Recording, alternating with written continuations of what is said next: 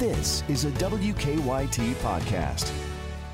And welcome into another Friday edition of Countdown to Game Time. Lee K. Howard alongside Dave Baker, and we're going to talk some Cats. We're going to talk some Super Bowl. Sure. It's a busy time of the year, especially if you're a basketball fan. Absolutely. But it's also a good time of the year if you're a Kentucky basketball fan. It is right now, although the schedule is really backloaded, and so this is the first of two against Auburn, and they're going to be critical. Obviously, first place in the SEC on the line and the seeding for that tournament. The other thing is, with some of the losses that Kentucky has suffered out of conference, it certainly hurts their RPI or whatever that metric is that they use. So an opportunity to pick up a win over top 20 ranked Auburn would be a good one. Absolutely would. There's only a few of those resume type wins that you're referring to. They got one of those last weekend since we spoke to you last Saturday at Texas Tech, a top 25 matchup. So that was a big win. And then, of course, the other day we saw them get a win over Vandy. And even Cal had a lesson for us after the game for everybody in the media. He had a lesson, and I think it's something that we already knew, but this team needs Nick Richards to play well in order to be successful. Well, they absolutely do. And you look at what's happened this week. Kentucky, of course, struggled with Vanderbilt. They were a 20-point favorite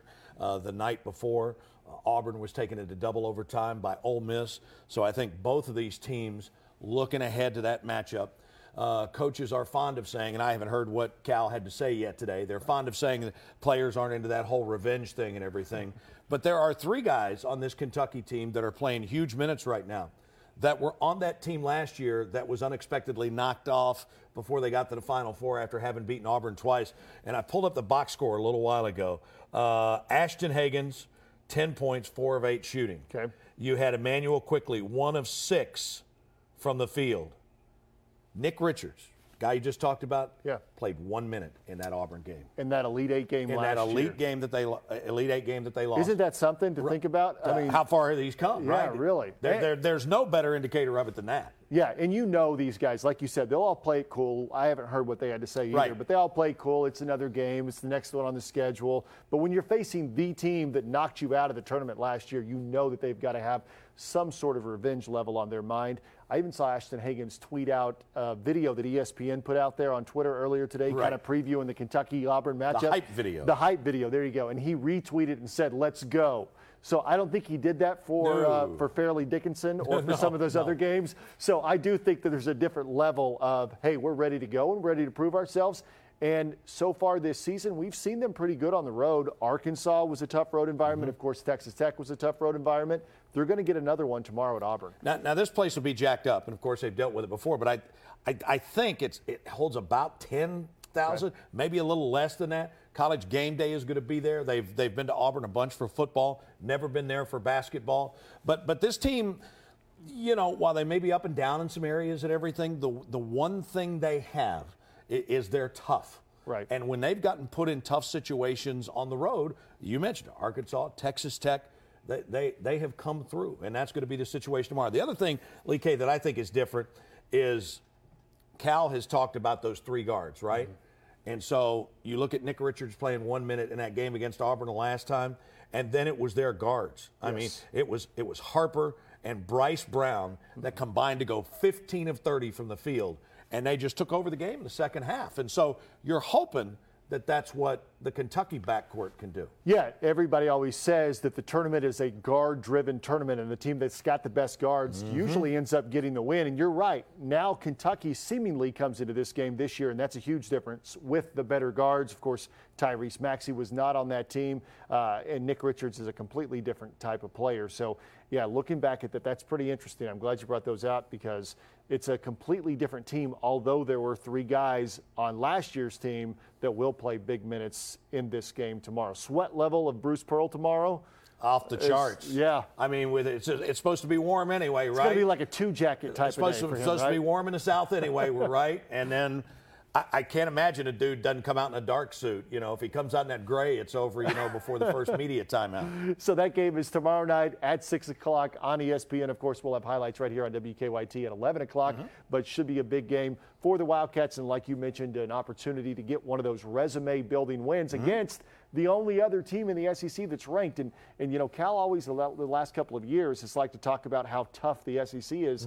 Really, this year, it's these two teams with an opportunity to kind of get a top 25. Well, kind of true. I mean, Florida's faded a little bit here lately, and LSU has kind of quietly gone under the radar, and they've gotten themselves into the top 25, and really they're going to be one of those teams that have to be dealt with as well. I don't know. I think the league is as strong as it's been at the top. I don't think it's as strong at the bottom. And, of course, the one thing that kind of skews that a little bit, big rebuilding year for Tennessee. Absolutely. All right, that game, like I said, tomorrow night, 6 o'clock. Let's talk real quickly about the women, because the women's team also ranked number 13 in the country. I don't know the last time that both the men and the women were ranked the exact same, but they're also ranked number 13 in the country. They're dealing with a big injury, though, right now. Their best player, and I was going to say the leading scorer in the SEC, Ryan Howard. Probably the front runner for SEC Player of the Year. Exactly. She is out maybe a couple of weeks, suffered an injury the other night to her left finger. She had it in a big cast last night when they got the win last night at Missouri. But she's a big player, obviously, for that team, and she now may be out a couple of games. Fighting for a loose ball earlier this week in a game at home. They were hoping it was just jammed, or they had said initially it was dislocated. They said it was a fracture. You never know how those things are going to go. I'm going to tell you, though, there's a really big cast for 2 weeks, right? It was. I mean, if those of us have had broken fingers before, typically went all the way. Typically it's a splint. Right. Right? But this was a big cast that was on the pinky and went all the way down the forearm. And so you hope that's the case. And, they've got, they win last night at Missouri. They're back home on Sunday against Florida. I forget who they got next week, but 3 games in 6 days. Right.